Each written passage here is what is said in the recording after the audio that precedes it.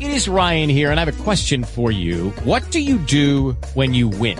Like, are you a fist pumper, a woohooer, a hand clapper, a high fiver? I kind of like the high five, but if you want to hone in on those winning moves, check out Chumba Casino. At ChumbaCasino.com, choose from hundreds of social casino-style games for your chance to redeem serious cash prizes. There are new game releases weekly, plus free daily bonuses. So don't wait. Start having the most fun ever at ChumbaCasino.com. No purchase necessary. VGW Group. Void where prohibited by law. See terms and conditions. 18+. The views and opinions expressed by hosts, invited speakers, and callers do not necessarily reflect the views and opinions of the Black Talk Media Project or the Black Talk Radio Network.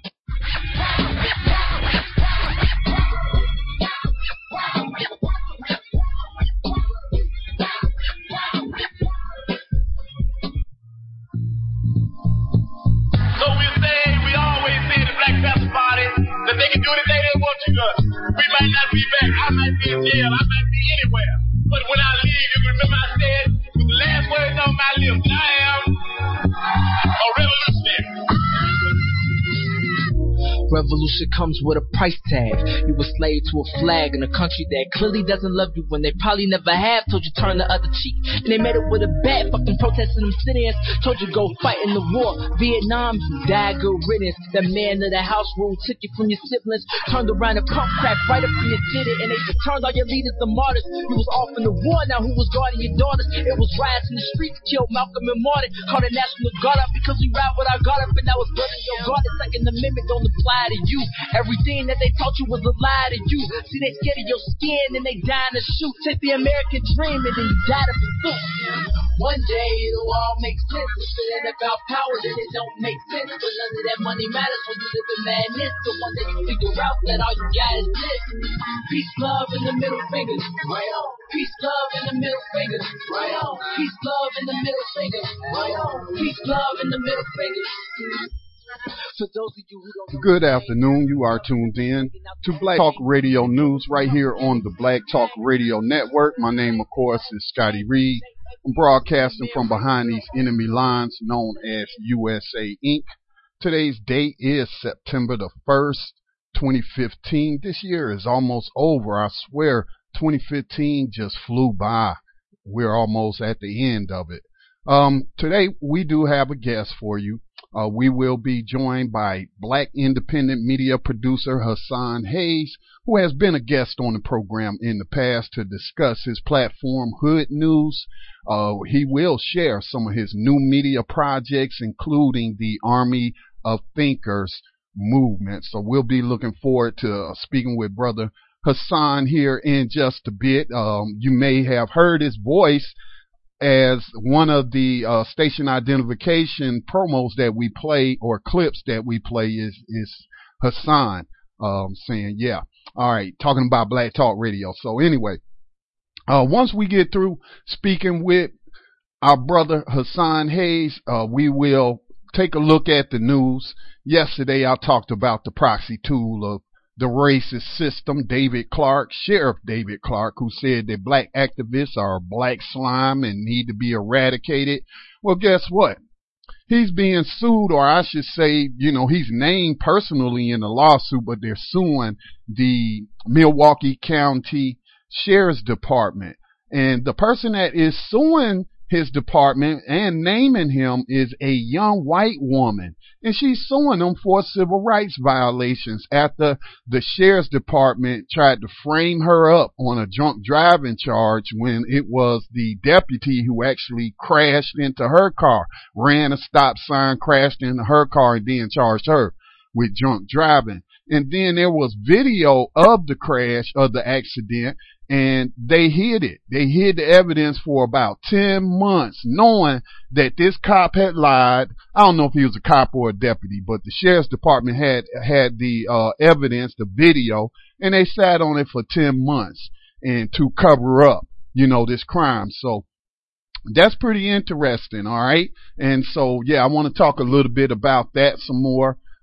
James O'Keefe. Do y'all remember James O'Keefe, the racist white male filmmaker?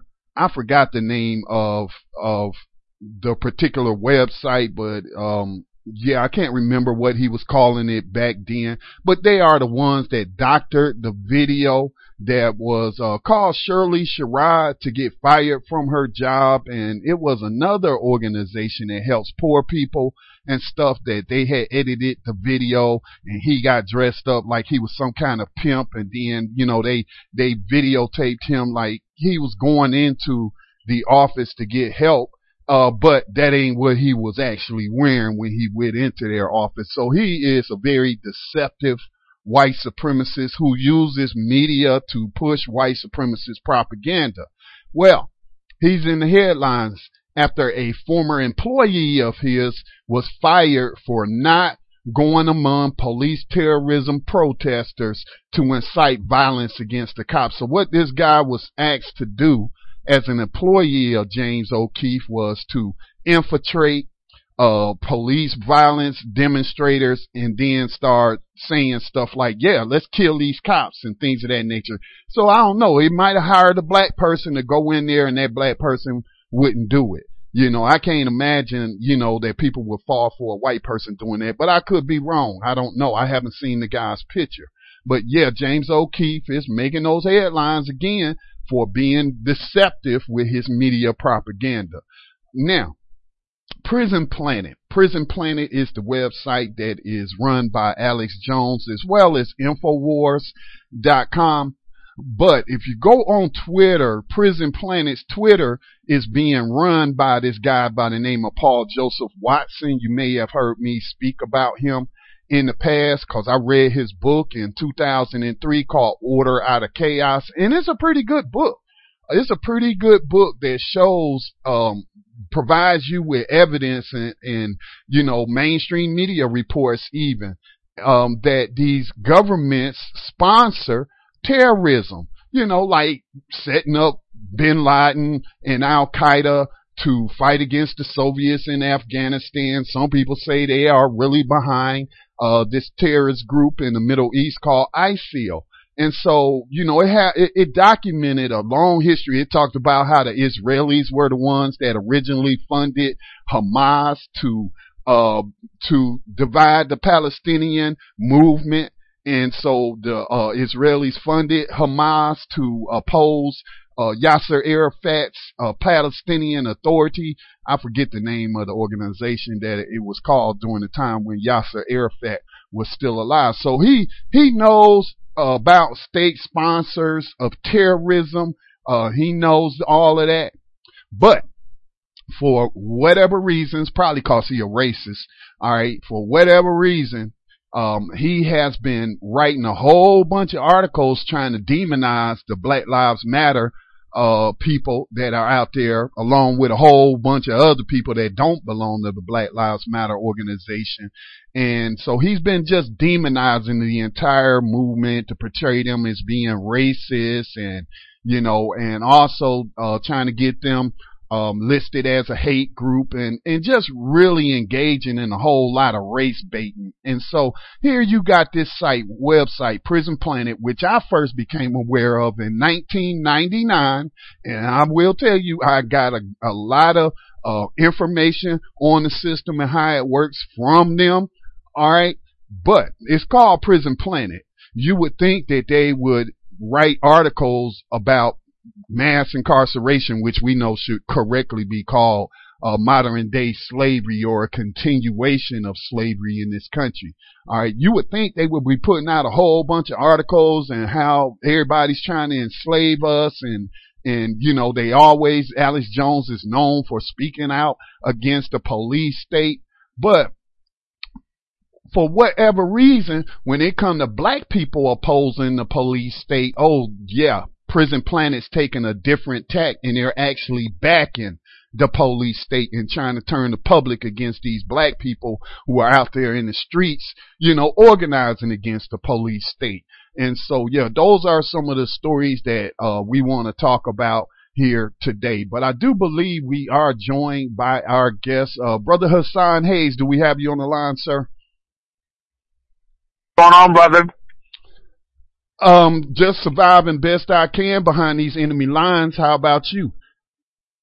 Oh, brother, we fighting. I'm here with brother Claudy Godbody. He's going to be joining me today for this interview, and we got a whole lot of stuff going on behind these enemy lines, brother. A whole lot to talk about. Most certainly, most certainly. Can you just, for those who may not have heard you on the program in the past, cause it's been a while, sadly it's been a while since you've been a guest on Black Talk Radio News, but just tell people a little bit about yourself. I know, you're former military like myself. You got the GI Bill, like I went in there to get the GI Bill, and you used that GI Bill to, get a degree working in the media field. And so now you're operating as a black independent media producer. But can you, for, people who've never heard of you, give them, some more information about you and the work you're doing? Okay, no problem. Yeah, my name is Hassan Haze. I grew up in South Central LA during the 80s when, on Broadway and 112th. Where I stayed at was infested with Broadway gangster cribs, so I kind of learned the street element and the gang culture. From there, I moved into Culver City, which was a Hispanic projects, Mar Vista Gardens, which had the Culver City Threses, who were notoriously black people haters and black killers.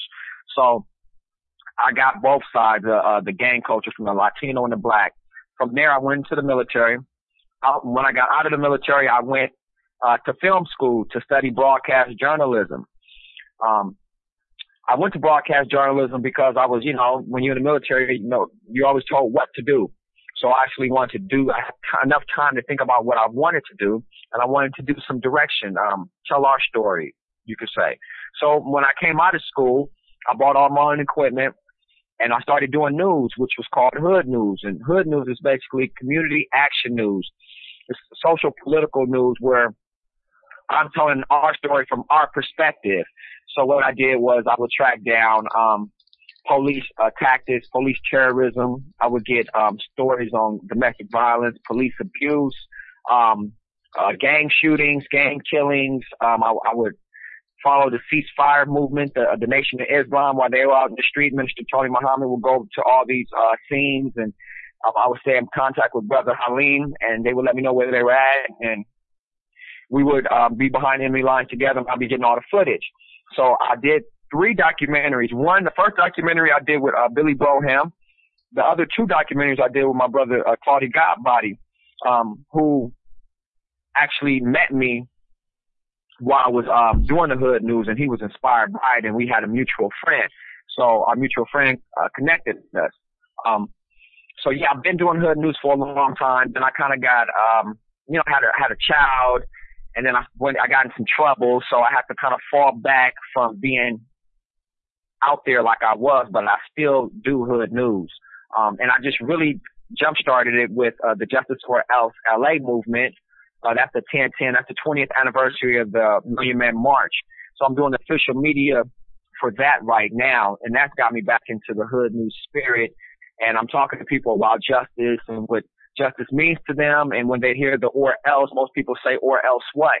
So I'm getting a lot of interviews about or else, or what the or else means. So we got the Army of Thinkers movie, we got the Hood News apparel going, and we still influencing minds. We influence Kendrick Lamar, we influence Nipsey Hussle, we influence Tyga, we influence all these Damani, all these West Coast hip hop acts, because we did interviews for them and we were inside of their circle.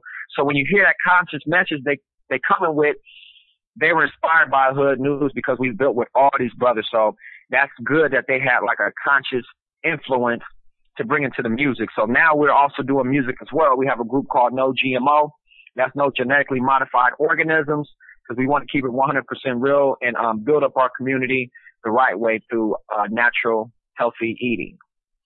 Yeah, I actually checked out that video today and shared it across our social media accounts, because that is an important area that I think that our people, now there are a lot of people talking about GMOs, but they're mostly non-black people talking about GMOs. But when you really think about it, our people our health has been targeted through, poor access to healthy foods and things of that nature. Now they coming on with the GMOs, and that should be scary, because, the old saying, you are what you eat. Well, what the hell are you eating? Well, you know, are you going to turn into a genetically modified organism? So, yeah, I mean, you know. Exactly. and I think that has a lot to do with what we eat is our behaviors, because there are no McDonald's in Beverly Hills out here in California. And we have and there's not a lot of organic stores. There's no juice bars. There's no Whole Foods in the neighborhood. There's no Trader Joe's in the neighborhood. All we have is fast food. We have liquor stores. We have Chinese restaurants, and we have a ton of chicken shacks. And that chicken is GMO. That's not farm-raised chicken. The fish at these fish marks aren't farm-raised fish. If they're farm-raised fish, where basically they're not getting GMO food, then they're organic fish. But we're getting fish directly from Japan, directly full of mercury and radiation. So that's we poisoning ourselves even through the fish. So we're just educating our people right now on these GMOs. And I got my brother Claudia Godbody. He knows a lot about this stuff as well, because we study this all the time. I'm gonna introduce him to the radio program and let him say a few words as well. Okay. Peace, family. How y'all doing, man? It's a pleasure to be here, sir. Thank you. Thank you for joining us today. So, yeah, give us a little bit of background about yourself before we start talking about, you know, the no GMO Monsanto music video. All right, show you right. Yeah, so I came up in L.A. Just like the brother Hassan. You know, my folks is from my mother. I'm like the first generation. I was born in Los Angeles, California, from Chicago. So we came up in Compton, South Central, Watts, and stuff like that. And, you know, I came up in like the gang era and stuff like that. And, you know, I lost a lot of family members, you know, a lot of the male family members from this, you know, this system, you know, gang banging, drugs, and, you know, white supremacy. So, I always wanted to know about myself, and always wanted to know, you know, I always had a concern about the plight that we're living in.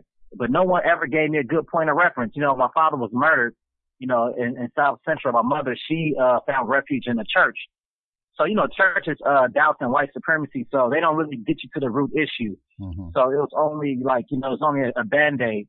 You know, it kind of gave me time to, you know, figure out who I am and what I am. So I didn't get a chance to listen to, you know, ministers like, you know, like Malcolm X, Minister Farrakhan, you know, Marcus Garvey, you know, anything like that that's pro us, that's organic.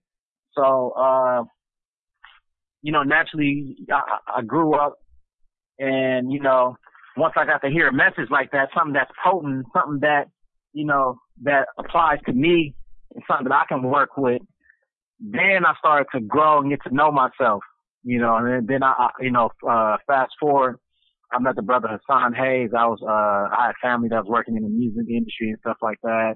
And one of our mutual friends came by the studio one day and dropped off the Hood News documentary. And we were all like, whoa. So we all pushed pause on our studio session to watch this documentary and take a break.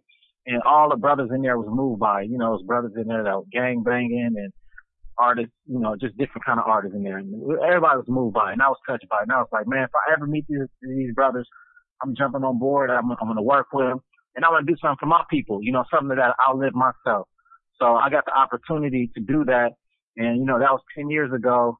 And, you know, we've been building ever since on the, you know, the Hood News brand and projecting our imagery of ourselves via, you know, multimedia, film, music. And now we have, you know, Hood News apparel.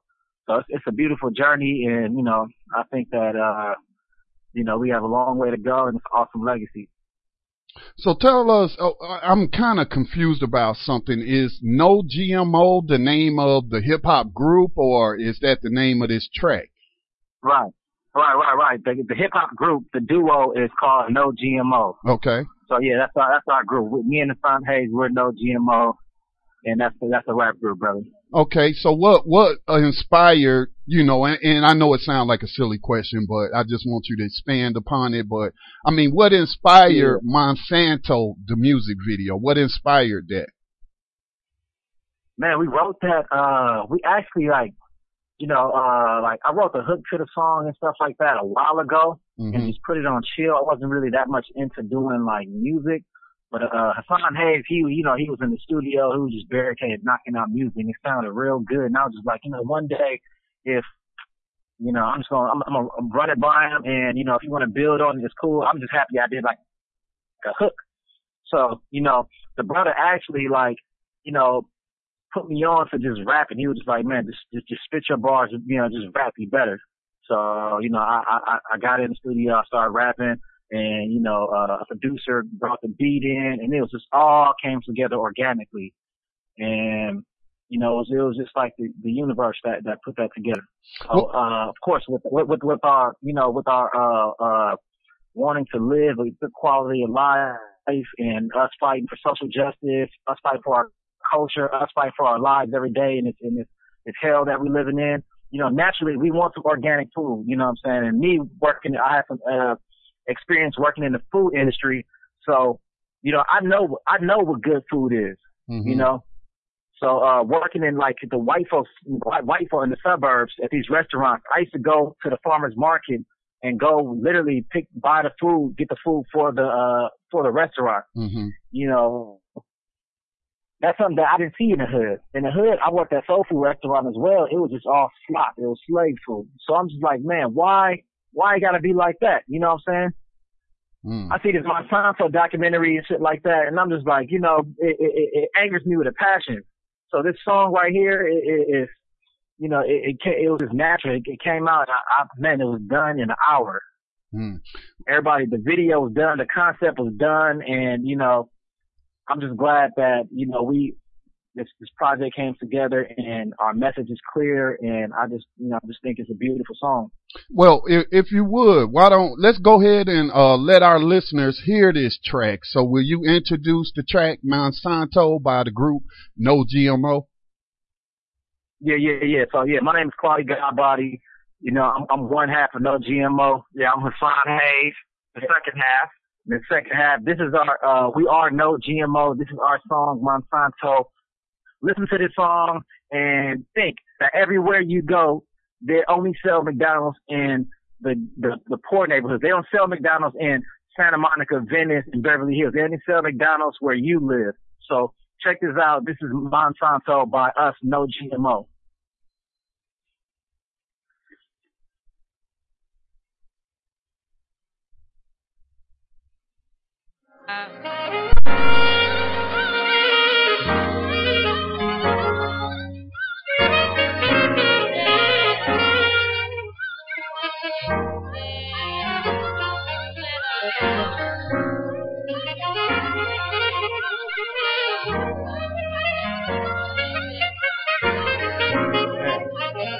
Come to what we living in. That's fake, huh? Fake culture. Monsanto. These niggas Monsanto, these hoes Monsanto, these shows Monsanto. Practice Monsanto, the fools Monsanto, away from me pronto. You say that you love your kids, but you taking the freedom and down. No seed in my fruit, no seed in my veggie. Genetically modified, burning my belly. Agrochemical, pesticide, mineral, marker, the beast is spiritual. Organic, going through panic. My health is in hazard. I'm digesting plastic. They eating good food, spilling wine from her grapes, living lavish. They cloning the seeds, the preachers, the priests, living in feces. Booty for Mickey, these acting like monkeys. Children obese, eating Chuck E. Cheese pizza, just cheesing. They're killing the bees, replacing divinity. Who are these guys with this negative energy? You can't replace photosynthesis, synergy. Biotech seeds we can't grow. Are you kidding me? Monsanto. Obama signed paper, did beautiful people believe he was hero. Go read it, you shit for the protest, the people, the farmers, and shimmers provision. While you was fixated on gay marriage, he was conspiring for killing your insides. The Senator Barbara Mikowski signed HR 933. Read it. Your dollar, your power. So don't be a dummy. Do good to your temple and tummy. Plan what you can. Raise your right hand. Support local farmers wherever you can. Boycott the system. You've been warned. Here's your provision. What's your position? Lay in the dirt or start the ignition. Turn up. Hey, no GMO.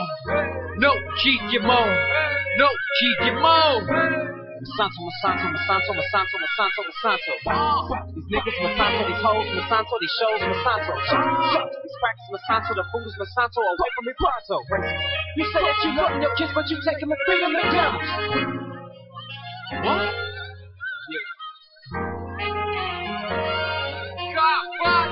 I'm a god, that's so true. I don't eat that soul food. You take my story, you switch it up, and you say it's yours. That's so rude. All I be doing is searching and reading and eating like vegans. All you be doing is clubbing and drinking and acting like heathens. Cultural treason, these niggas be cooning. Genetically ruined, autism is ruined. They ain't got no love for no black life. If they ain't got no love for no plant life. For every young brother that get gunned down, that's another cop that getting gunned down. God body, what's the revelation for the revolution? Fuck the prosecution. Hey, no Chikimo, no Chikimo, no Chikimo. Masanto. These niggas Masanto, these hoes Masanto, these shows Masanto. These crackers Masanto, the food is Masanto, away from me pronto. You say that you love your kids, but you take them and feed them McDonald's.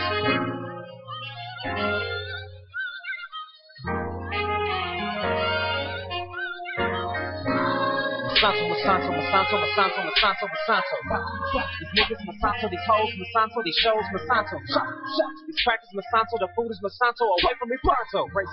You say that you love your kids, but you take them and feed them McDonald's. Hey, no Chikimo, no Chikimo, no Chikimo. All right. That was the music video Monsanto by No GMO, and we are joined by both the members of that group, of course. And so what has been the reaction to the video by the community? What kind of feedback Well, actually, the community has been very open to it and understanding, though most of them have never heard of Monsanto. Really? We did a show last week, Friday, for a bunch of youngsters. Everybody in there was about 25 and under. But when they saw us, they said, "You guys are going to rap about some real shit, huh?" I started rolling. I'm like, "Yeah." So after we did the song, they was like, "Oh man, we needed that. Oh man, that was good." So we broke down what Monsanto was, and they was just like, they put two and two together, and they understood, you know. So we sidebarred with about 8 brothers after the show for about 2 hours, talking about building our communities, the Justice or Else movement, you know, what needs to happen. We talked about 12 years a slave and all type of different stuff.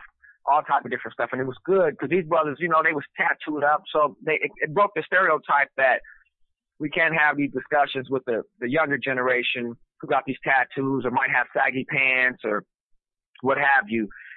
They really have strong minds, and they was really open to something new. And of course, you know, every time somebody sees the music video, they're blown away. They're like, okay, this is real.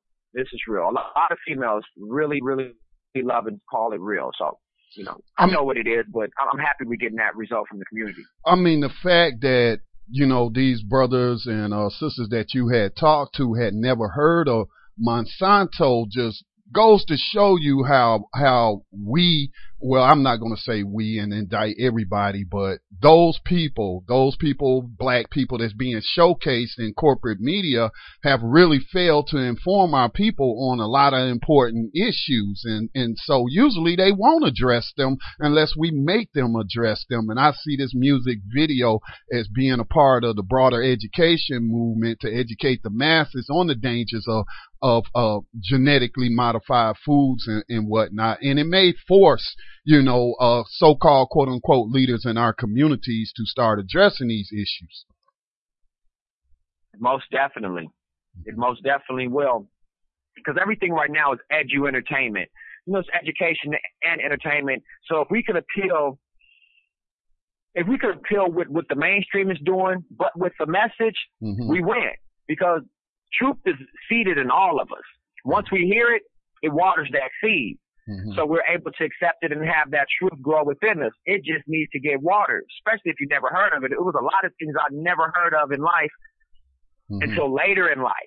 So these things that I know, I just want to spring it on the kids, you know, because they're the ones who getting pulled out the car, getting beat, shot, eating McDonald's and Burger King, Taco Bell and Del Taco and all this crap, thinking it's cool, wondering why they get lightheaded and they're not feeling good, and or they having autism, they getting all these shots, and you know, it's a lot going on. So we need to speak about that. So me and Claudia Godbody, we just took it upon ourselves to put hood news in a musical form, as well as doing our interviews. We want to put it in a musical form as well and not lose any of our integrity. Hmm. Well, I certainly, with your permission, would like to add this track to our playlist for our station if I have your permission to do that. Oh, brother Scott, you know you got it. All right. Well, I still got to ask. You know what I'm saying? I got to ask. Yeah, yes, sir. Yes, sir. Speaking about music. Now, we know that what's the name of this film that just came out about NWA? Oh, Straight Outta Compton. Straight Outta Compton. Thank you. I forgot the name of the movie. And that has. Did you watch it? No, I haven't watched it. I don't plan to watch it either. It's on bootleg online, and I still won't watch it, man. Because talking about the music, and that has brought this conversation among conscious black folks and conscious artists is, not solely blaming NWA, but NWA, I felt like, was part of a COINTELPRO operation because, prior to, when NWA came out in 1987, who was dominating the charts but Public Enemy, in KRS-One we had all this conscious hip hop, you know what I'm saying? And I feel like, NWA, these were young brothers who were exploited, who were given money to put a message out there by white supremacists that then led to popularizing that genre called gangster rap. And, the music industry or the music that's coming out of the corporate, industry hasn't been the same since, man. And so, I just applaud your effort along with the other, conscious artists that are still putting music out there, even though y'all not getting any radio airplay. It's still got to be done, because as long as we have access to these social media platforms, we can reach people. We may not be able to reach as many people as those that are, put on the corporate white man's radio, but we still can reach people, and it's all about reaching, who you can, and who knows, at some point that message may spread among the masses. So you got to put it out there. So I applaud the effort. Sir. Yeah. Thank you, sir. I mean, so what are your thoughts? What are your thoughts on Straight Outta Compton? Well, my thoughts are, cause I actually saw the movie, but the thing is about NWA, I was 10 years old when I got Straight Outta Compton. Like, I had the album. I lived in a gang-infested neighborhood, so when I heard it, it was spot on exactly what I saw out my window. Right. Exactly. So I looked up to those guys. I looked up to Eazy-E. Like, I know it's funny, but I looked up to Eazy-E. I was like, oh, man, they real. I'm 10 years old at the same time. Right.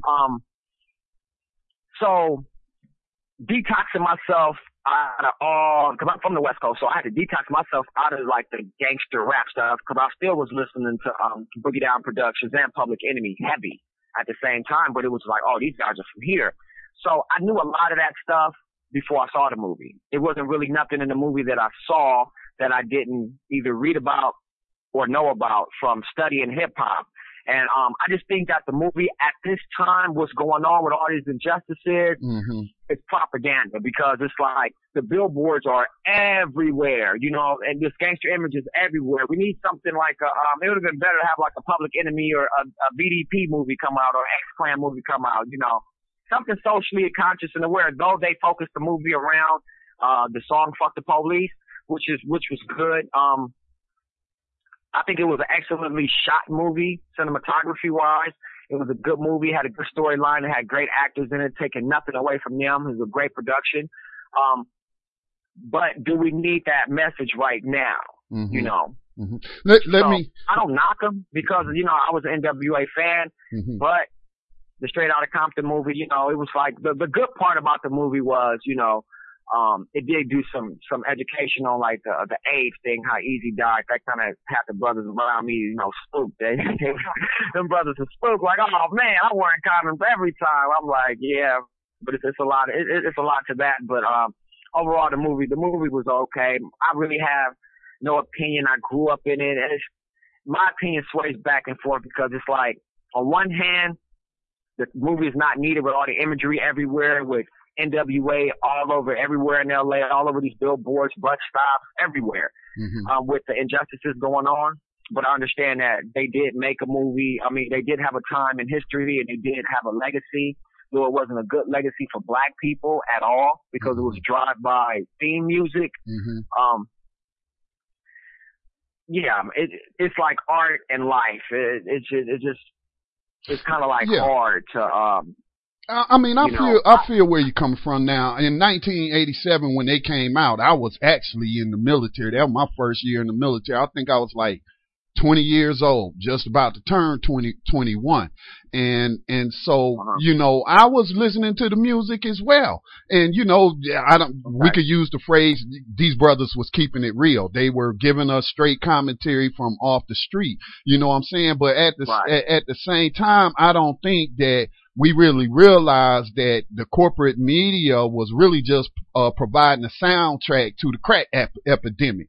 We didn't see we didn't, and like you mentioned, you know, soundtrack the drive-by shootings and promoting that.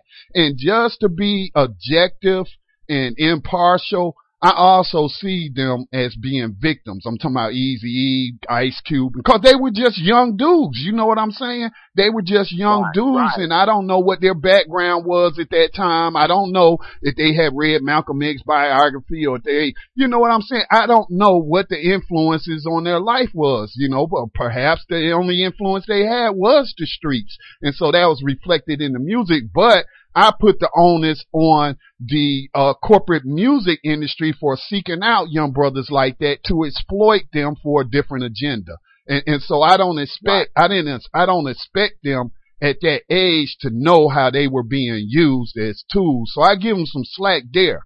But on the flip side of that, when Ice Cube today as a 40-something-year-old man cannot acknowledge that the contribution that music made to misogyny and disrespecting our sisters, and he uses an excuse like, well, they wasn't nothing. They were hoes and this and that. You know, well, I was thinking to myself, you know, if they was hoes and all of that, how did Eazy-E get A's? You know, he must have been getting down with them hoes. And I was like, you know, it's just as a grown man now, you would think that he would come around and see and acknowledge the damage that was done, you know, and the misogyny that was promoted through that music. So maybe he's just being defensive. Maybe he does really get it, but he doesn't want to say it. I don't know, bro. What's your take on it? Well, you remember back in that time, you know, we had the conscious groups and people was referring to women as honeys. Right. If you remember that. Honeys and queens. As soon as NWA dropped, everybody, that's my bitch. It just, bitch became that bitch ain't shit. That became normal. Mm-hmm. It didn't happen until NWA. As I remember as a kid. Claudia. Yeah, I mean, you had like the Public Enemy. You had Boogie Down Production, that era. It was like the house parties were cool. And the women were like queens and honeys, and black people had like the social consciousness that, you wasn't going to get shot up at a party, you know. And then you got Ruthless Records came out. The name Ruthless, carried their whole attitude. So after that, then it's like, okay, house parties are getting shot up. You got this gang shit popping off. And then it kind of scared everyone from the house parties, you know what I'm saying, staying in their communities, having a good time. So, out here, we got pushed started going to clubs in Hollywood. And then Hollywood started like capitalizing off of us, from the police giving us tickets, to the parking being $25 a car, to the drinks being, you know what I'm saying, you just spending $200 a person just to have a good time, when you could have, had a good time in your community, but you don't feel like it's safe. So you want to go to Hollywood and, that's money, that's money leaving, the community right there. So I just kind of felt like that, the NWA movement did more bad than good. I would certainly have to agree with that assessment. Listen, I want to take a station identification break, and I want to ask y'all, before we get into some of the other projects that you are involved in, you both are involved in, like the Army of Thinkers, I want to ask y'all about a new film. Well, it's not a new film, but a remake of Roots, because I have some trepidation about Roots being remade, and I'll share those with you in the listening audience, and I want to get some feedback. But let me give the phone number out if anybody wants to make a comment or ask a question of our guest today. Give us a call on the conference line. It's 641-715-3660. The participant code is 549032#. Greetings to those who are already dialed in and listening. Hit *6 and 1 to comment on air. We will get to your calls in just a bit. Also, if you are outside of the U.S. and you would like to call in, long as you got a headset for your computer, you can use the web-based flash phone and make a free call from anywhere in the world. The third way to get in is to call us on the studio line, 704-951-5030. We'll take this station identification break, and then we'll be back on the other side.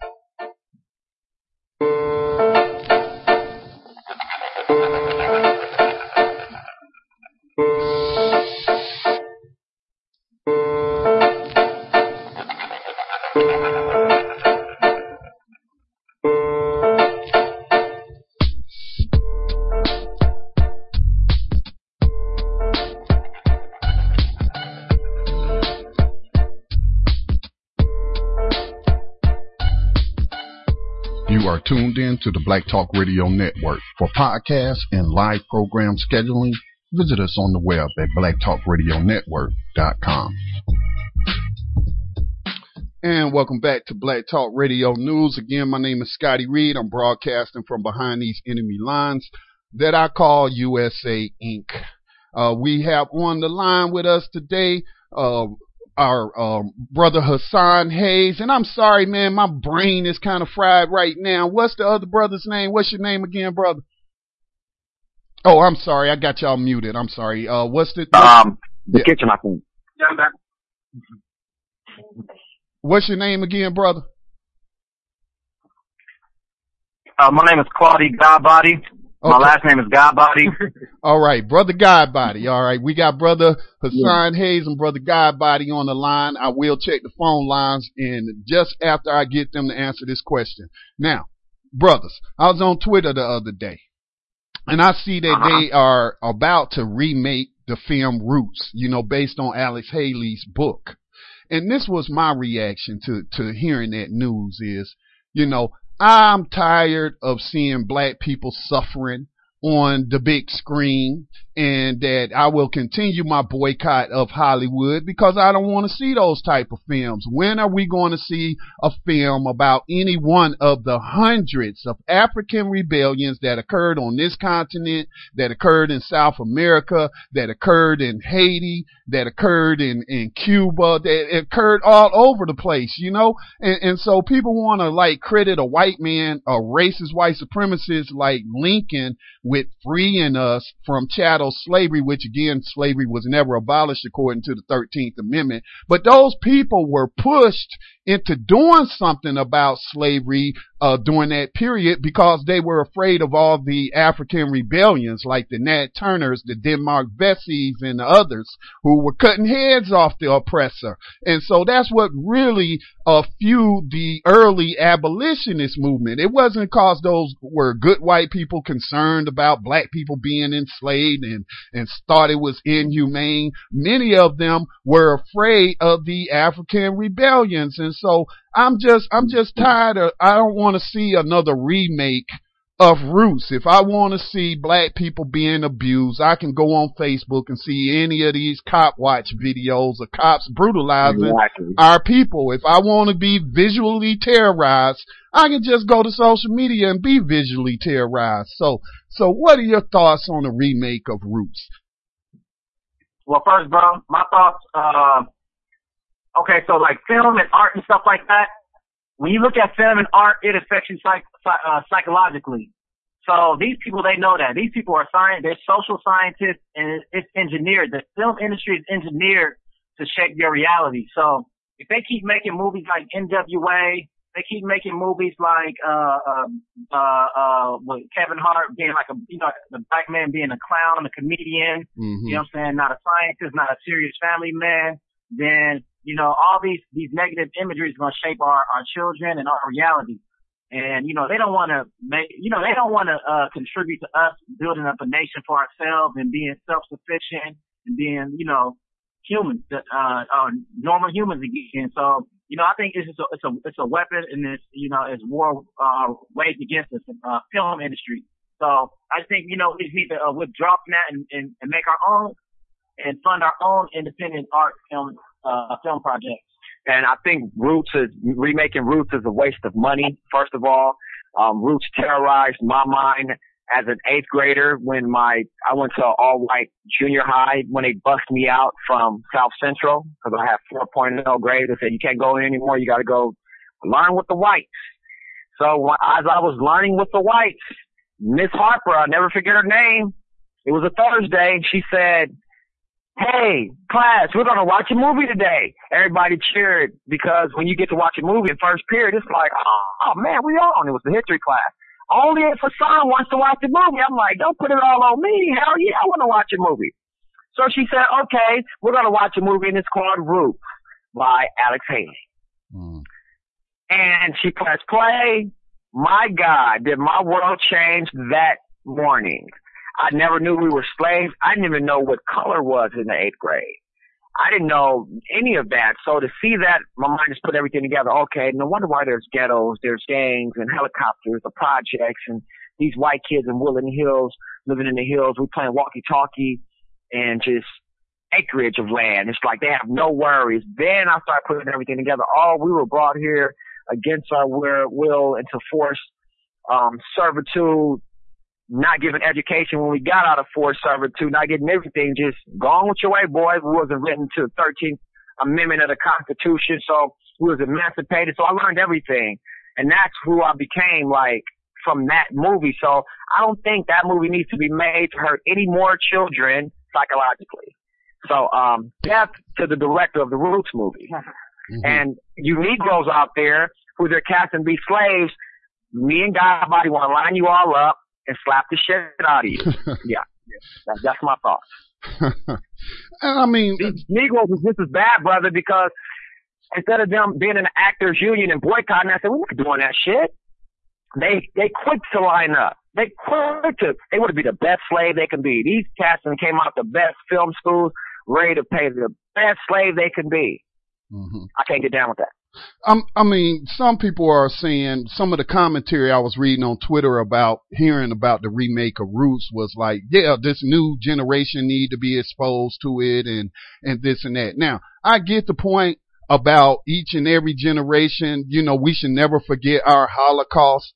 But in the movie of Roots, if I recollect it correctly, I didn't really see any kind of black resistance to white supremacy in that film. None. No. None. It was a lot of N-word. It was a lot of beatings. It was a lot of torture on camera. Tons of torture. Tons of dialogue that was horrible, especially for young eyes and ears. And that's why I think they said that they want a new generation to see it so they can mess your mind up like they did mine. Our parents, my parents, I should say, should have taught me what slavery was, like, early. So when I did see it, it wouldn't have been a shock to me. It would have been like, oh yeah, I learned about this, but I also learned that we were great. We was only enslaved for 300 years, but we was rulers for millions of years. So 300 years is a nip in the bud. We gonna persevere and push through because I know who I am. But I had no knowledge of self. And the kids that they're gonna show this film to have no knowledge of self. So before you see a Roots movie, gain knowledge of self and understand where we came from, who we are, what we built, what our melanin means. And then, yeah, you could probably watch Roots and it can give you a little ammo for, to do better as well. And, to learn that part of history of what happened. Because that part of history is very, very important, but the knowledge of self is more important before you see a movie like Roots. And I just feel like also that story can be told in a different context. I mean, you still learning about the enslavement of Africans on this continent if you show a film about Nat Turner's rebellion. If you show a film about Gabriel Prosser's rebellion, if you do a movie about Sojourner Truth, if you do a movie about Harriet Tubman. You see what I'm saying? You could still tell that story about the history of enslavement, but not to where blacks are just, Roots kind of make it look like, we were just a bunch of passive black people who just accepted what our master did. Then we adopted the religion and here we are now. We persevered with humility and all this and that. And I just, man, I'm not feeling Roots, man. I wish they would make the Nat Turner story. That'd be a great movie for all the white children to see. Mm-hmm. And mainstream America, because it can at least show slavery like they want to show, and then it could show a rebellion that not everybody was with that, and then it could show a good white man and John Smith, You mean John Brown? So and then John Brown. So now you got all sectors. You got your white hero, you got your black villain, you have a great story, and you have triumph. That's a great film. Mm-hmm. That should be made. Mm-hmm. You know but what? It's gonna take one of us to make that film. Somebody who's not a part of the arm. Entertainment industry is the arm of the government. Right. So it is. Those guys, those entertainer guys, are very, very scared to put out anything black and anything real. Real and black is like almost a no-go. It is a no-go. Nothing out here is real and black, on the mainstream level, if you really look at it. So, cause, the Jews will cut their money off, or probably cut their balls off too. Mm-hmm. So, I know they're in complete fear. Maybe they don't have knowledge itself. So I really don't know. It looks like fear and the lack of knowledge itself. Because, don't mean to cut you off, brother, but, also like the slave narrative is like white people in America, they like to begin their genesis in America. They like to talk about America because it's a great time for them. They came here, they gangstered some land, their forefathers, brought black people, enslaved black people over here. So they built this house up. So this is their house. And, they like to, the slave narrative began, in America. We began as slaves in this, corporate, USA. So I don't think they like to go beyond that. They like to stay at that point, and that's where they was good at. That's like the golden years. That's the golden years. Most certainly. Let's hit up the phone lines. We got a caller, area code 414. Thanks for calling in. Go ahead with your question or comment. Thanks for taking the call, Brother Scotty, and thank you for the platform. Greeting to you and the guest. Pretty much in agreement with everything in the conversation. Has been pretty lively. I'm chiming in from Milwaukee, Wisconsin, home of Sheriff David Clark. Oh my goodness! And it's quite the pressure cooker right now at this point. Man, my question that brother's crazy. Yeah, man, that's saying the least. My question is for you brothers. For a person that's from the Midwest that's looking to move out west, California specifically, is there any direction that you would give to a person that's fresh to California, maybe on an area to go to? And that's it. Thanks for taking the call, Brother Scott. You're welcome.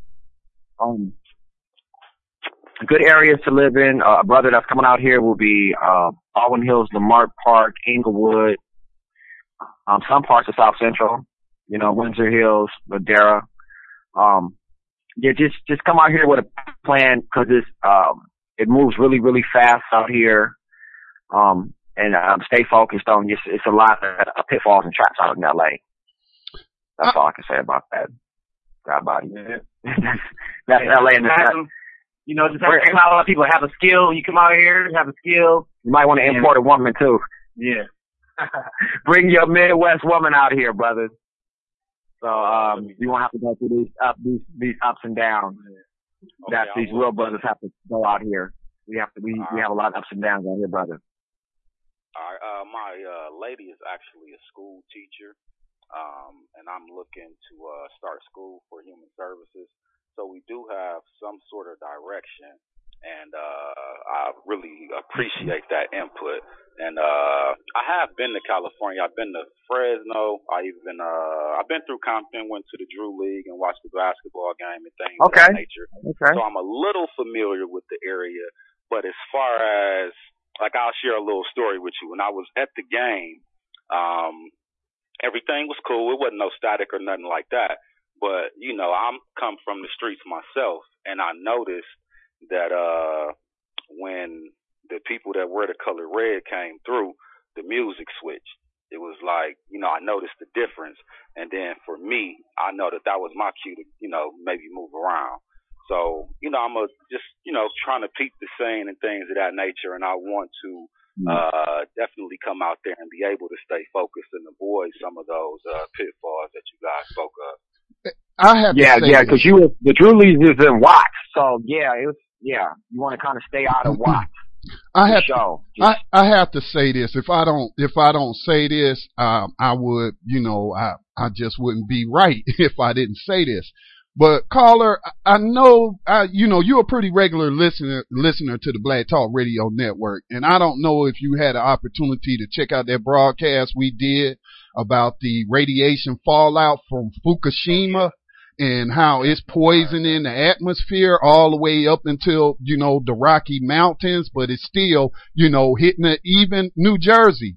Sister Ajali Muhammad was on talking about that, and she was saying, you know, if you live in that area on the West Coast, because it's 5 states that's showing an increase in birth defects that they are attributing to the radiation fallout from Fukushima, 17% increase in birth defects, you know, since that happened. I heard you guys mention earlier about the fish being irradiated, you know, radiation poisoning. Yeah. We seeing all these seals, you know, sick from this, and whales washing up on shore.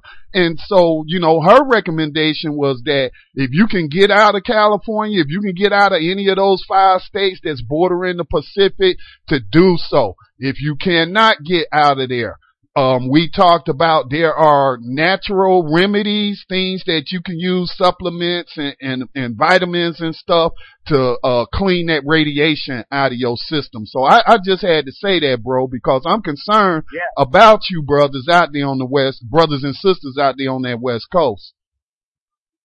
Let me add to that, Reed. It's a supplement called spirulina. Spirulina fights against radiation. It protects you from radiation. So, go to nuts.com and spirulina is $10 a pound. It's also good for your bloodstream. It also, decreases high blood pressure.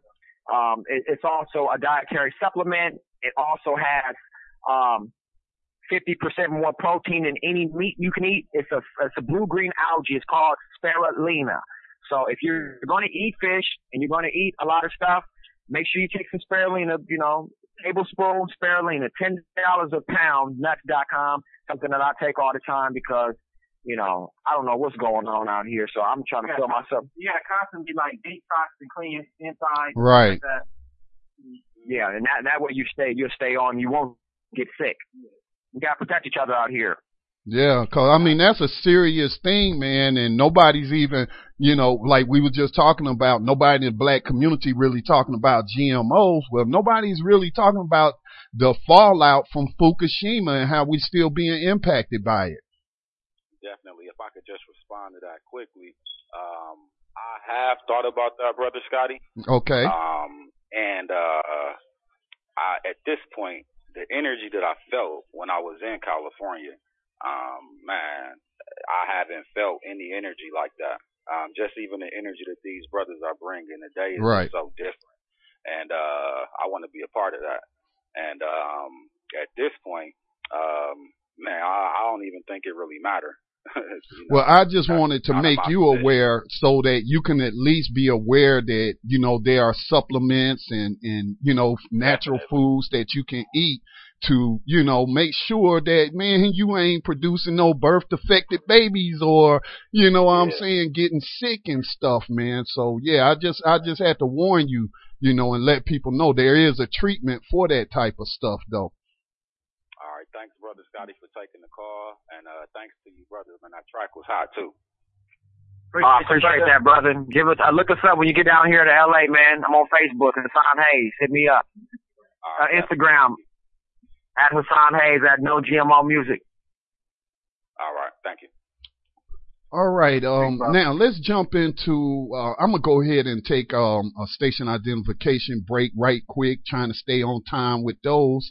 And then when we come back, I want to speak to you brothers about the Justice or Else movement that you said is happening in L.A. I know you mentioned that you will be traveling out to the anniversary of the Million Man March, and that you will be recording, and reporting out from there. So we'll talk about that on the other side. You're listening to Black Talk Radio News. Again, this is Scotty Reed broadcasting from behind enemy lines.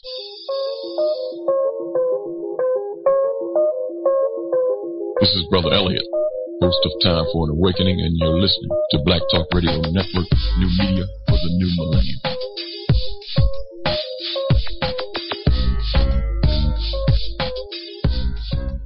And welcome back. Again, our guest today, we have Brother Hassan Haze. We got Brother Godbody. Check out their video. I also posted the other video, and we'll talk about that in just a bit, that has to do with the Army of Thinkers. But, brothers, y'all were talking earlier about, the Justice or Else movement, and you said that you have been going around asking people, or people have been asking, well, what does the or else mean? And I think that's a good question. What does that or else mean? I imagine it means different things to different people. Yes, it does, sir. The or else personally means to me means or else we will boycott, or else we're going to go to the streets and turn up, or else means we're going to put together a strategic plan for Black enterprise. I've been getting a lot of different answers with the or else meant, because it means something different to everybody. Mm-hmm. But the first step, the Minister Farrakhan was saying, was to boycott Christmas. And, I think it will work if we do it collectively. Right. Yes, but individually, it's not going to have an effect. So, I'm curious to go down to 1010 to build with the brothers, build with the brotherhood, because there's going to be a lot of brothers down there doing a lot of different things from a lot of different places. So I definitely want to go down there with my army of thinkers and just build with the brothers. And then, secondary is, hearing what the minister has to say, but it's definitely to get in there with the people and kind of talk to as many people as possible. Because I know the minister is going to deliver, but it's primarily on the ground for me. Right, and it's very good to be around 1 million plus Black folks who all, that just come in there to receive and get some knowledge and just network. So it's gonna be like Black heaven.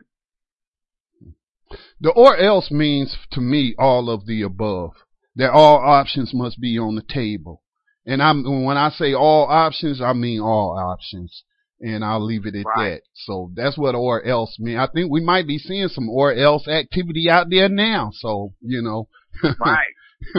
And did you hear about that Brother Scotty, that they're going to do the BET Awards the same day as the 20th anniversary of the Million Man March? Really? It's going to be on 1010? No, yeah, had not heard that. I said I had not heard. This is the first I'm hearing of that, but I'm not surprised, because I know how proxy racism works. Yep, they just dropped that news today. So I'm like, they putting the artists in a real tight situation, because on one end, the BET Awards is their business. They have relationship with those executives down there. Right. And then on the other end, the minister has built relationships with the artists, and he wanted them to be a big part of this. So it's going to really, it's really pulling them, and we all going to see who stands where. I guess this is a tactic to see who stands where. Mm-hmm. Let's keep it 100. We all know who owns BET. Right? Yeah, Viacom. Right. So was this planning? Was this Deborah Lee's planning, or was it the higher up, those people that don't want to see us? This is like some nitpicking.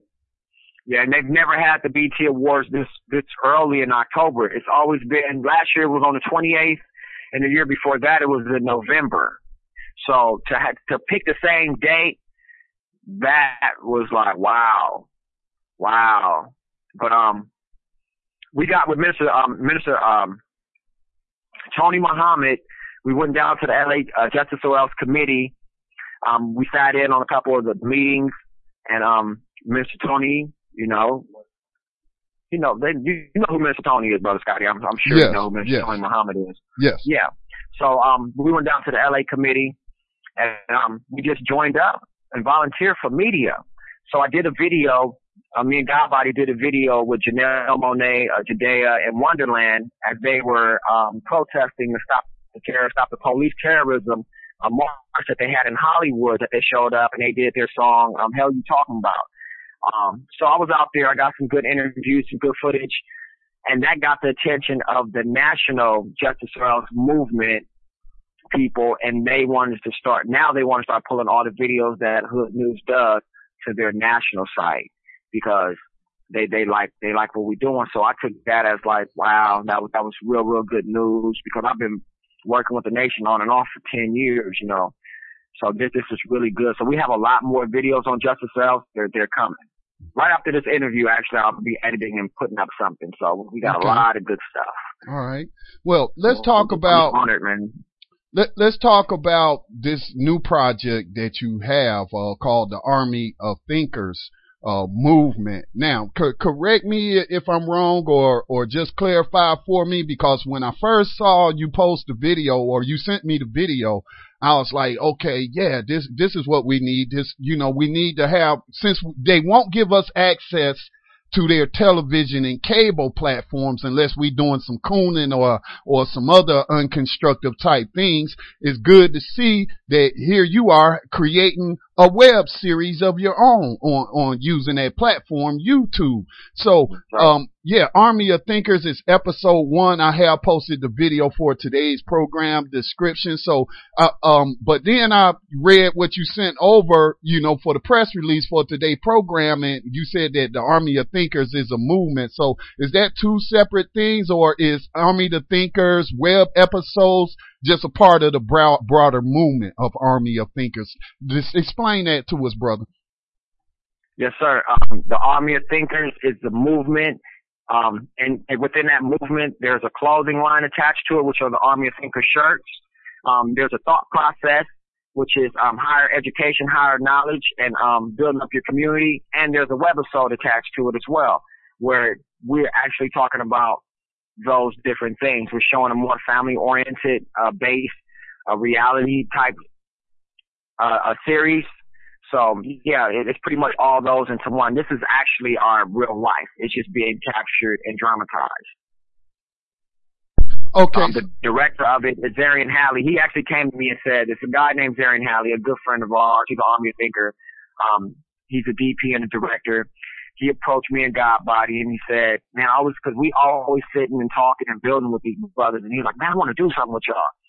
And we looked at each other, man. We said, we got the perfect thing for you. We don't do an Army of Thinkers campaign because that's what we own right now. We got posters flooding the streets of LA.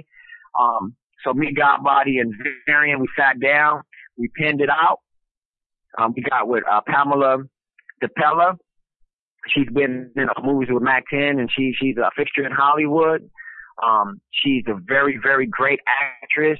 We took the script to her. She broke down the script, added in another character, and we went over it. She was just like a drill sergeant, making sure she beat that in her head. So I really, really appreciate Pamela. She got her husband Baxter, and we just put it together. We had the camera, the lights, and we had our mission, and we just put it together. And now we have more episodes coming on institutionalism, penal system, gangbanging. We have a bunch of stuff coming, the GMO stuff. So we have a bunch more episodes coming, but we want to set the streets on fire with that first one. Mm-hmm. And that's being distributed through the Hood News channel on YouTube, right? Yes. Right. Tell people again, I have linked to it, but we also broadcast through TuneIn apps, and they may not be on the website. Tell them how to get to, to follow you guys in the work that you're putting out. Okay, you can go to youtube.com/Hood News TV 247. The music page is SoundCloud/No GMO. The Instagram is No GMO Music. Another Instagram for Claudie is Claudie God Body 7. CLAUDIE God Body 7. I'm Hassan Haze. That's HASSAN HAZE. You can find me on everywhere. That Hassan Haze. You Google that and it'll pop up. We got another caller. Yeah. Let's go to area code 973. Thanks for calling in. Go ahead with your question or comment. First, can you hear me? Yes, ma'am. Great. Sometimes I have my thing on muted. Yes, well, I want to say good afternoon to Mr. Reed and also two guests. I don't know your names, but I know it's two guys there who are talking back and forth in the conversation. Hello. Can you hear me? Hello? Yeah. Yes, I can hear you. Sound good. We hear you. Okay, so I'm just saying there's a lot of energy. I feel it, the synergy through the phone, a lot of energy there. You're talking about genetically modified organisms. I'd just like to know, this is a two-tier question. First of all, let's just talk about the food, then we'll get to the second one. Do you just do GMOs? I know you do GMOs, but you just don't eat GMOs, but how do you vacillate between the GMOs, non-GMOs, and the organic? Would you buy a product if it said a GMO and not organic, or do you try to still steer people to organic? Because organic produce and products expensive. So what I've been doing, I've been in nutrition for a while, and what I do, I call the manufacturer and find out whether it's a GMO product, if it's not labeled, because a lot of manufacturers haven't gotten enough to getting the labels on. They're doing it, and hopefully I think by 20 something that hopefully it will be those who want to do it will have it done. They're still fighting against that in Congress to have things labeled GMO with Monsanto and all that other stuff. So do you steer people to say, okay, just go organic, or you're a combination of the non-GMOs and organic? Well, what we do is, like organically, how we do the each one teach one. We go to farmers market. Like we shot that video. If you see the Monsanto's video, we shot that at our local farmers market at the Baldwin Hills farmers market at the Crenshaw Plaza. So we just encourage our loved ones to go to the farmers market and build a relationship with these farmers who are growing the fruits and vegetables. And then you see if they are spraying their fruits and vegetables with pesticides and stuff like that. And then you can get to know, you get to know where your food is coming from. So that's pretty much what we do. All right. So that's more of the local farmers that you would, because they do have a lot here, and I still do. If I don't go to the farmers, I'll just go ahead, just label, organic, I'll go buy that, but that tends to be expensive, a little more expensive. Yeah. But you got to do what's good for your health. I mean, you right. Get from here, whatever you have to do. And my second question, Mr. Reed was talking about the situation with the Minister Farrakhan. He was talking in terms of optics, and I just want to know what your take on this. And I don't know if he had an opportunity. I haven't had an opportunity to view the video, but he made a video about him. I don't know if you're familiar. He was praying with police or something, and this was around the Mr. Wilburn case. He didn't go see this gentleman who's accused of killing a cop out of self-defense or something like that. Are you familiar with that at all? Have you seen the video, or have you heard about it? Or it's not a video. It's just a still picture. The minister posted to his Instagram account. Well, I'm not going to say he posted it, but his web team posted it to the Instagram account, and then it was posted to Facebook. And the commentary that was included with the picture was that the minister received the Memphis police officers to thank them for, his motorcade and whatnot. And I just said, on my program and on Facebook that the optics of that look bad. When we're out here, battling against these terrorist police, and then this is just ahead of the 10/10 anniversary of the Million Man March, is that, that just looks bad to me. You know, some people may not see it that way, but Memphis police, because I know people, activists on the ground in Memphis, former revolutionaries, members of the Black Panther Party who are based out of Memphis. They have an organization called Black Autonomy Federation. It's a global organization, but they are headquartered in Memphis, and they used to have a program on Black Talk Radio Network, and they often talked about the brutality of the Memphis Police Department and how, you know, they lead the nation in shooting and killing black people. And then we just had Mr. Tremaine Wilburn say that he had to act in self-defense to kill this cop, and so, you know, nobody's really coming to Mr. Wilburn's defense or publicizing his case. I'm doing the best I can to keep his name out there, and so that's the context of which she's asking the question. Right. I just like to know. First of all, if you haven't seen it, you don't have to comment. I mean, yeah, I saw it. Okay. What do you think? Yeah, I saw it. Because, okay, I just want to know, you're a young guy. You sound young. You know, yeah. I just want to know, what do you think it was that there needs to be some type of damage control done? Because you know how when people do things in Hollywood, they always get their damage control team out to make sure they clean everything up. But do you think it really warranted that, or it was just whatever your words would be to me, actually? Well, overall, I mean, you know, we don't agree with 100%. You know, we don't agree with everything that the minister says. But we do agree on the idea, and, you know, we do agree on the idea of getting justice, and we do agree on a lot of his social issues and stuff like that. Because, I mean, really, yeah, we are young, and he's like a grandfather to us, you know, a lot of black men. You know, we love the minister, you know what I'm saying? And at the end of the day, there's more things that we do agree on than we do disagree on. So, yeah, I mean, you know, there's just a lot of things that I just really don't put too much energy into personally, but I definitely am looking forward to going out there to deal with 1 million plus people, and you know, yeah. So hopefully I see you there. I'm going to definitely be there. My organization is called the People's Organization for Progress. You can, we're on Facebook, we're on Twitter, the People's Organization for Progress here in New Jersey, and our chair, Mr. Lawrence Ham, he's been with the organization for about founding father of the organization for about 35 years. We're a grassroots organization. We're always out protesting, and whenever anything comes up, one thing we do, we always hit the street. We are a street organization. We will take it to the streets. That's one thing about the organization that I am. And we can't miss him because he will take it to the street. I love it.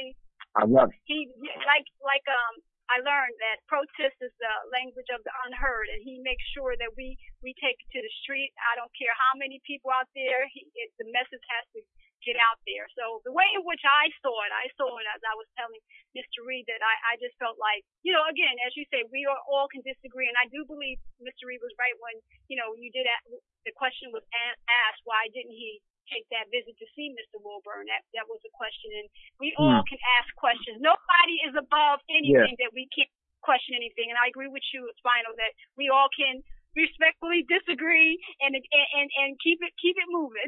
So thank you so much for talking to you. Okay? Hopefully I'll see you out there in DC. Look for the Army of Thinkers shirt to be a bunch of brothers out there with camo t-shirts, and we're going to add you on Facebook. And, you know, we're going to keep pushing the line. Wear the yellow t-shirts. You can't miss our bold yellow t-shirts. When you go on our Facebook page, you'll see that we're pretty bold. We have our red, black, and green, you know, colors in our t-shirts. And, we see you. So, I see you. Okay. Thank you so much for talking. Thank you. Thank you for calling. All right. So let me just check on this other line right quick. All right. So brothers, you had sent this, and I'm not sure if I understand this. You said that you wanted to discuss the construct of white. What does that mean? Oh, white. White has nothing to do with DNA. It's a social construct. Right. So, that's what I have to tell my friends, and I have to tell my so-called, white friends and colleagues that, don't get so emotional and caught up on these labels. Like, when I'm talking about white people, I'm talking about that social construct that started in like the 1600s, Mm-hmm. because before then, people identified those, as Europeans, as, they were Irish, they were German. Scott, so, yeah. Recent history, these Europeans came under one umbrella and said that, these social scientists said that, we are going to be white. And when you're white, you're right. You're going to be entitled to credit. You're going to be entitled to land. You're going to be entitled to all these different privileges that the polar opposite is not entitled to, which is black. So if you're white, what sister said that? She said, if you're white, you're right. If you're brown, you stick around. If you're yellow, you're mellow. If you're black, get the fuck back. Mm-hmm. And now, Dr. Francis Cress Welsing. So that's like the social tier that's in society. So, the Honorable Elijah Muhammad, he said that the white man was the devil. I agree. That white man, that social construct, the white man, that is a devilish concept, mm-hmm. And these people showed it in their actions. And a lot of people, there's black people that's white-minded, they praise this idea more than their, organic, original self. Yeah, and, I call those, at the end of the day, I call those Americanized proxy tools of the racist system. They've been Americanized. And, just to give some history, and this is something I just learned in the past year, I watched a documentary on YouTube that, I might have forgotten the title, but it talks about the construct or the creation or the manufacture of the white race. I will get that information, but we play it like, the documentary on the audio to it, obviously. We just converted it to an MP3 file and uploaded, but it talks about the construct of the white race coming out of Bacon's Rebellion. I believe Bacon's Rebellion occurred in the 1500s. And see, prior to chattel slavery being created in the 1600s, Scottish people, Irish people, poor English people that were prostitutes and in the jails and, begging and stuff like, they were enslaved, man. They're calling it involuntary servitude, but they were enslaved. They were enslaved and brought over here in chains just like the African. And so then there was Bacon's Rebellion. And so what the elite Anglo-Saxon, British, white landowners or white land thieves did was they saw that a way to drive a wedge in the movement was to create the white race. And so then they elevated these Scots and these Irishmen to be the plantation overseers and the slave patrols. And then later in the mid 1600s, the paddy roller police departments and stuff like that. So, Bacon's Rebellion is what I have, learned in the past year of how that false construct came up. But let me share this with you because I had just posted this earlier today. We got a Facebook page and a radio program called Political Prisoner Radio. And I love studying, the teachings of our revolutionaries and revolutionary George Jackson. And, for which Black August, that prison movement, he started out there in California, and wrote his book, Soledad Brother. This is what he had to say, and I shared this as a meme today on Facebook. George Jackson on the system of white supremacy, white people, and proxy racism. Proxy racism is a term that I coined cause I didn't like calling people house niggers and sambos and stuff like that. I wanted a more scientific term to explain non-white people's role in supporting racism and white supremacy. So I came up with the term proxy racist. Alright. So this is what George Jackson wrote in his book, Soledad Brother, on page 221 to 222. He said, "The blanket indictment of the white so-called race has done nothing but perplex us and inhibit us. The theory that all whites are the immediate enemy and all blacks, our brothers, making them loyal is silly and indicative of a lazy mind. To be generous, since it could be a fascist plot. It doesn't explain the black pig. There were 6 on Hampton Clark killed. They're talking about Fred Hampton's assassination. He's saying it was 6 black cops that participated in that. He went on to say it doesn't explain the black paratroopers, just more pigs who put down the great Detroit riot. And it doesn't explain the pseudo bourgeoisie who can be found almost everywhere in the halls of government working for white supremacy, fascism, and capitalism. So does that speak to also what you're talking about, this false construct or the construct of white? Absolutely. Absolutely, man. Yeah. I got, I know some people, I got some friends who are so-called white, but they're like from, they're actually from Europe or they're Swedish, and they're just like, even like some of these white people, they're like, that's like, they make comments like, oh, that's like white people shit. But they, you would think that they're white. You'd be like, okay, that don't make sense. But it does make sense. They understand the social construct. So, like my man George Jackson, he's 100% correct, and to me, and I agree with him. Yeah, and I feel like that they are some of them.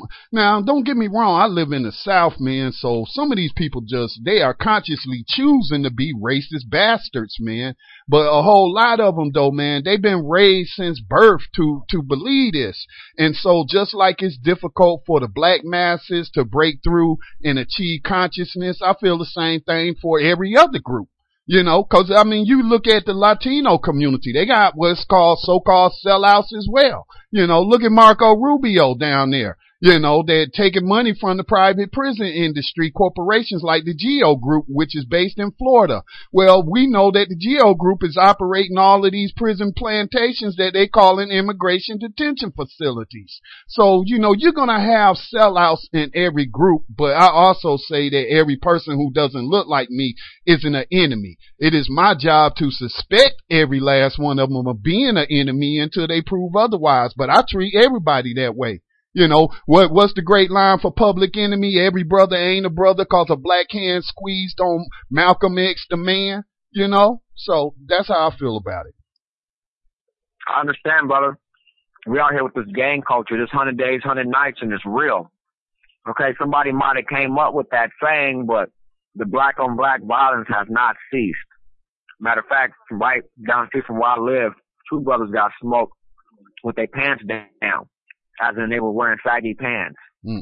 So, yeah, we know not every brother's our brother, because they'll roll up on you and scream out a gang, and if you just look the part, you might not get a chance to explain where you're from before you feel that hot lead up in you.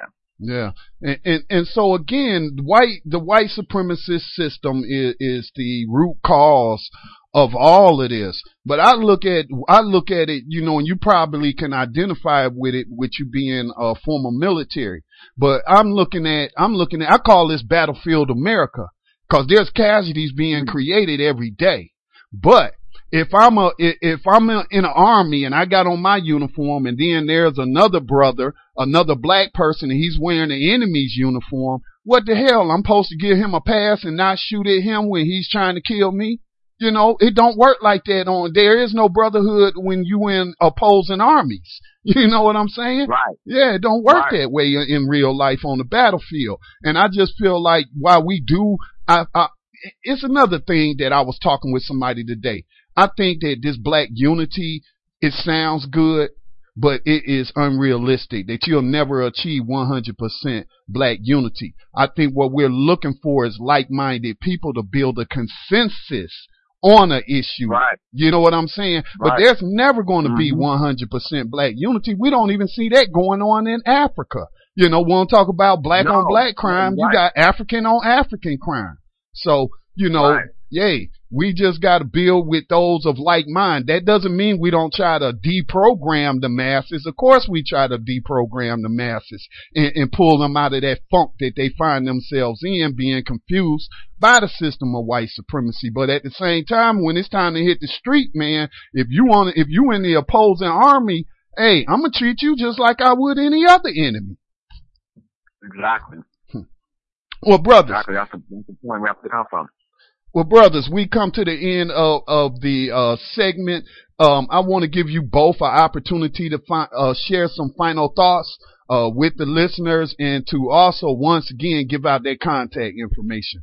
So whichever one you want to go first, I want to hear from both of you. I'm gonna go first, brother. Okay, I just want my people to basically for the brothers out there who are into the gang culture.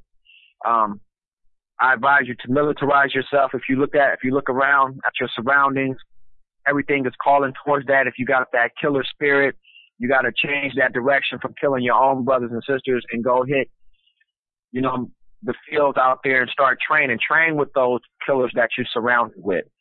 Education. In military, there is education. It's just not a bunch of monkeys running around with guns. We got to have education behind this and know how to move as a fleet. My name is Hassan Haze. I am an Army of Thinker. I want everybody to go to hoodnewsapparel.bigcartel.com and get you an Army of Thinkers fatigue shirt and enlist in the Army, because we are Army of Thinkers and we are very real about what we say. Yes, sir. Thank you for having us on. Thank you, people, for listening. My name is Claudia Godbody. I'm on Instagram with the group No GMO Music, Instagram.com. You can find us on Instagram, No GMO Music. And also, I just want to say that, we all deserve a good quality of life, and, each one teach one, knowledge is self, and, we got to live it up. Well, again, I want to thank you brothers both for coming on, and please, Brother Hassan, hey, anytime you got something going on, man, that you want to get out to, through our platform, don't hesitate to contact me, brother, and we're going to have you on more often and stay in touch with each other more than we have been doing. But it was great to hear from you. Hey, it was great speaking with you for the first time, Brother Godbody. Hey, and I wish y'all nothing but success in the movement, and anything that we can do to help support, just let us know. And y'all just stay safe behind these enemy lines, man. Thank you, Brother Scotty. I appreciate you, and I love what you're doing. I'm always reading your posts, man. I'm always listening to you as well. And thank you, everybody, for tuning in, and thank you for the callers that called in. All right. Peace and blessings, brothers. All right. Peace, brother. All right, that concludes our interview with Brother Hassan Haze and Brother Godbody. And again, check them out, man. We got to support our people when they out there doing positive things, and they selling the T-shirts and whatnot. So purchase a T-shirt so you can help fund their movement, because again, like I was talking about yesterday, I wouldn't take money from Walmart if they came to us and said, we want to spend X amount of dollars and advertise on this digital radio station. I wouldn't take that money. I wouldn't take it.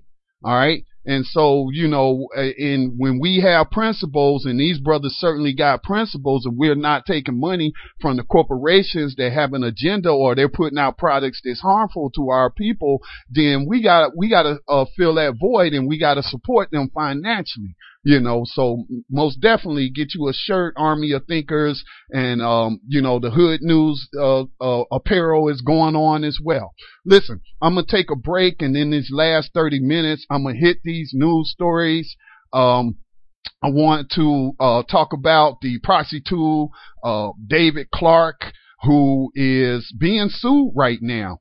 All right. He's being sued, and he's being sued by a white woman. I'm like, man, the universe is, the universe is a trip. He on TV talking all this junk about black people, and he's sucking up the white people and white racists, not just white people, but white racist supremacists. And now here's a white woman. It seemed like, she about to take him down. I doubt if they allow him to be taken down by this white woman over civil rights, because they'll look at that white woman as white sacrifice. No, we not gonna get rid of David Clark. He's doing too good of a job locking up black people. So, this little white woman, you just one person. We'll just sacrifice you to the altar of white supremacy. So we'll talk about that. The racist filmmaker James O'Keefe making headlines again, trying to plant people out there in the protests.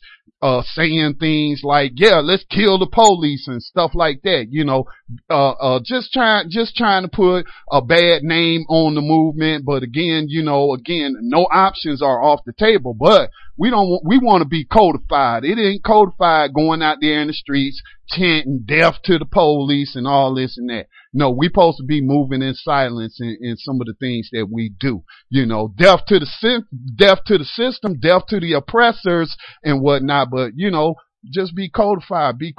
And so that's what they're trying to do, is trying to they're fighting the propaganda war against the current movement against police terrorism, and they are not above planting people in the crowd and using informants and infiltrators to try to, win or cause the black people out there struggling for justice to lose the what do they call it? The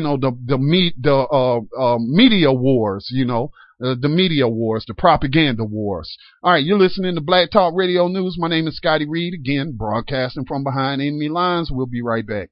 Exist in a state of vainglorious, as we are protected by the red, the black, and the green. Heed the word of the brother. Sissy.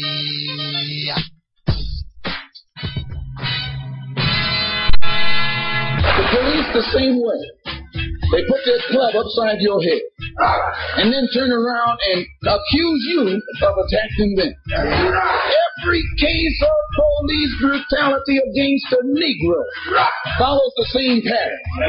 They attack you, bust you all upside your mouth, and then take you to court and charge you with assault.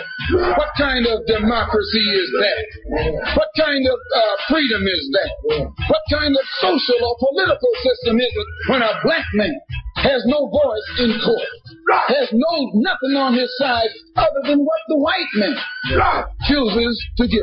My brothers and sisters, we have to put a stop to this, and it will never be stopped until we stop it ourselves. They attack the victim, and then the criminal who attacked the victim accuses the victim of attacking him. This is American justice. This is American democracy.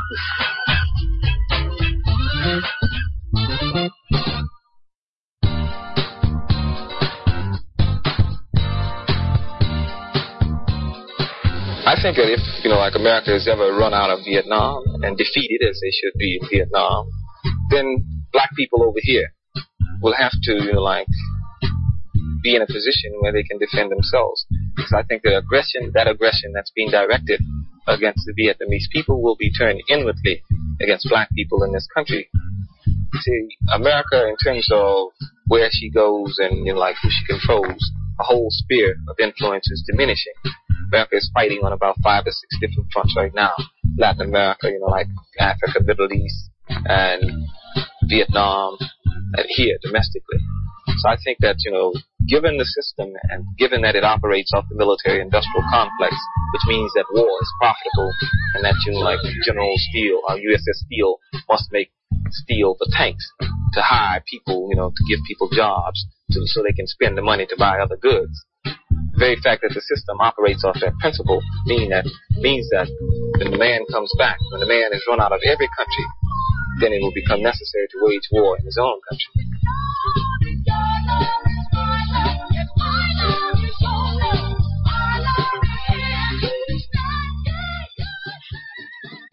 You are tuned in to the Black Talk Radio Network. For live programming schedules, visit us on the web at blacktalkradionetwork.com.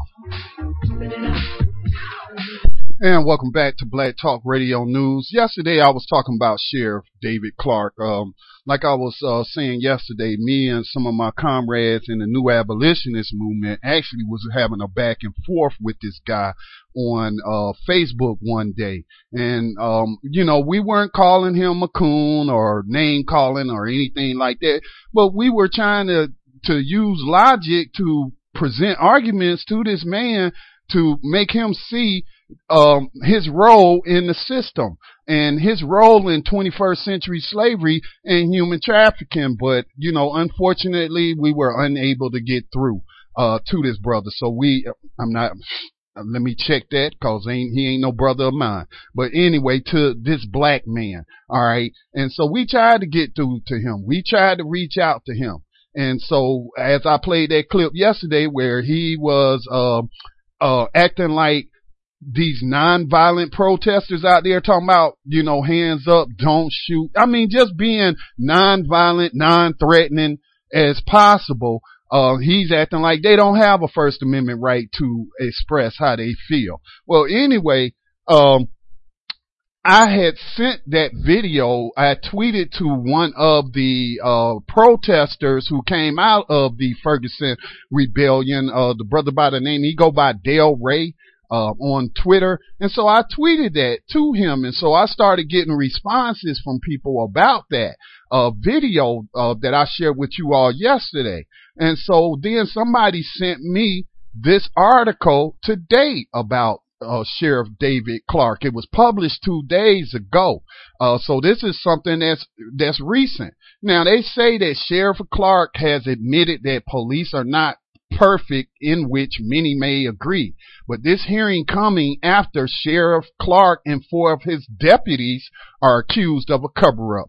And remember, he was on Fox News when he was calling those protesters black slime that need to be eradicated. He was on Fox News, right? Corporate national Fox News, right? With a racist suspect. But see now, Fox News in where he's at in Milwaukee, Wisconsin, I think that's that's in Milwaukee County. But anyway, the local Fox News affiliate is coming after him for what he did to a white woman. Now, I can't imagine them coming after him if he did this to a black person, if he tried to cover up the crimes and stuff, which I'm sure he probably has. But it's just interesting that, he was all full of words and things to say when he was on Fox News National.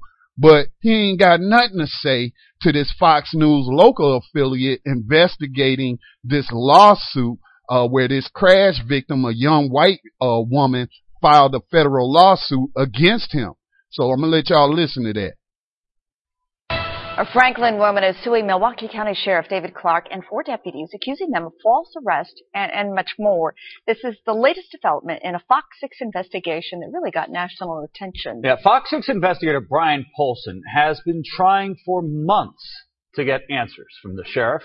Tonight, right now, you're going to see what happened when he finally caught up with him. Brian Polson, Fox 6. Could I have just a minute to talk to you? No, really. I'd like to talk to you about Deputy Joseph Keelis. Milwaukee County Sheriff David Clark has never been shy about speaking his mind in front of a television camera until now. Could you give me just a minute, Sheriff? No. There's a lot of people who have questions. I'm here to help seniors celebrate their day here, okay? I understand. An appropriate process for that is to go through my public information office. We tried that 5 times, in fact, since February 28th. The 5th time, the public information officer wrote, the sheriff will not be doing an interview without explaining why. She has responded. She may have not responded in the way that you liked it, but she did respond, okay? Is there a reason that you don't want to talk about that incident? The incident in question is a 2013 traffic crash outside Mitchell Airport. Deputy Joseph Keelis was on routine patrol when he rolled a stop sign and T-boned another driver. Tanya Weicker suffered a broken neck, but that's not all.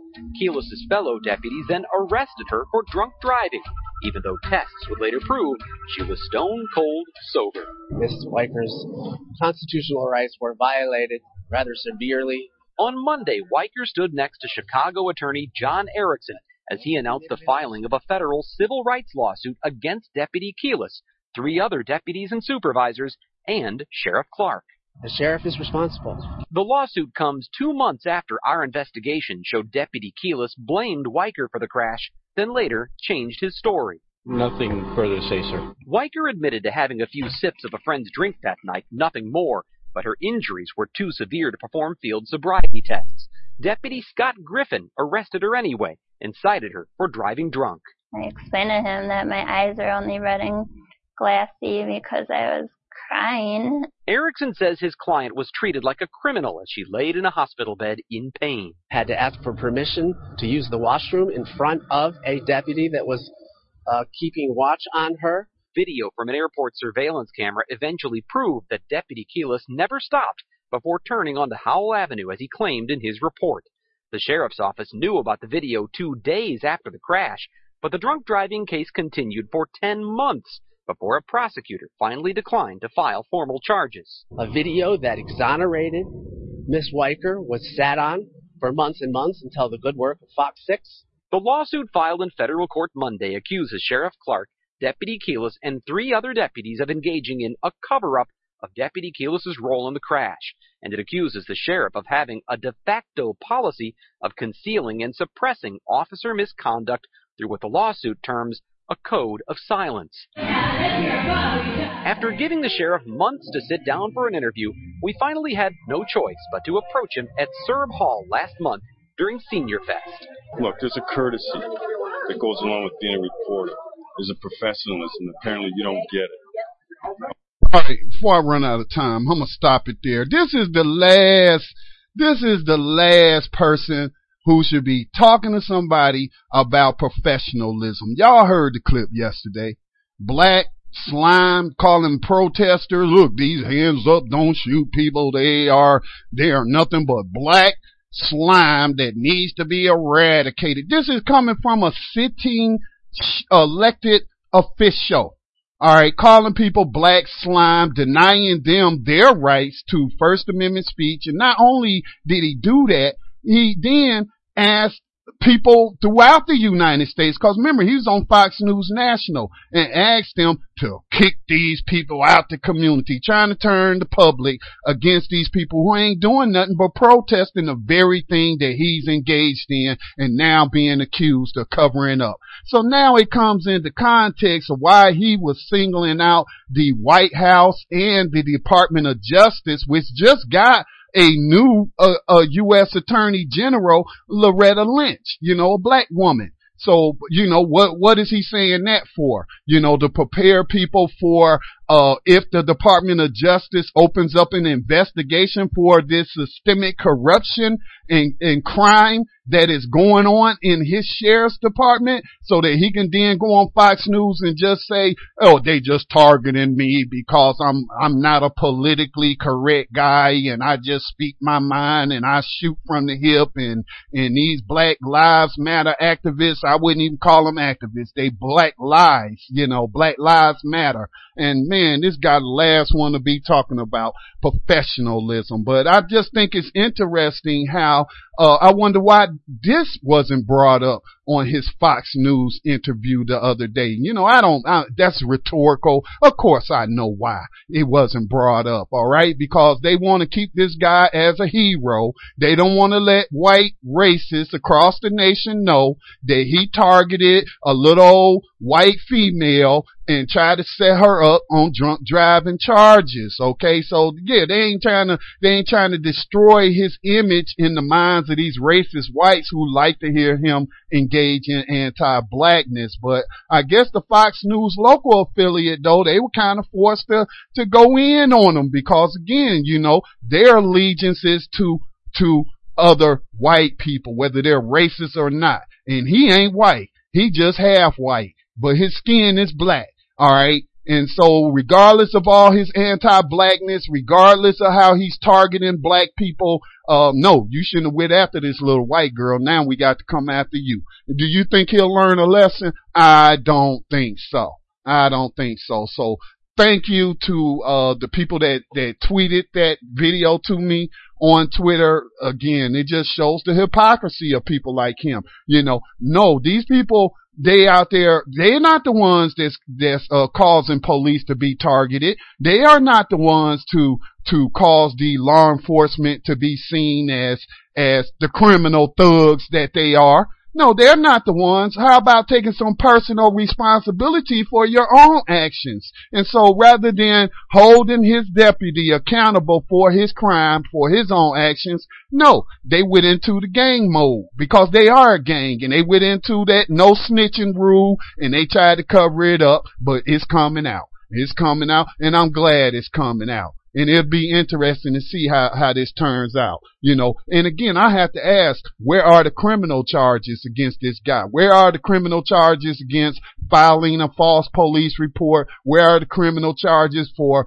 false arrest and all of this? Where is the criminal charges for obstruction of justice? And you know, so yeah, this shows you that the system ain't about justice. Now she got to go to the civil court to try to win a monetary settlement, you know. And so yeah, I'm glad people share that with me. Now, speaking of media, again, y'all may remember James O'Keefe. I cannot remember the name of that organization that he went after, cause they haven't been in the news for a long time, but I do remember Shirley Sherrod, who had worked for the U.S. Department of Agriculture, and how they edited video to make her seem like, you know, that she was being racist towards white people and caused her to lose her job. Obama administration wasn't interested in what was true and what was just. They just wanted to get ahead of it and just fired this woman unjustly. All right. So anyway, James O'Keefe was the cause of that with his doctored videos.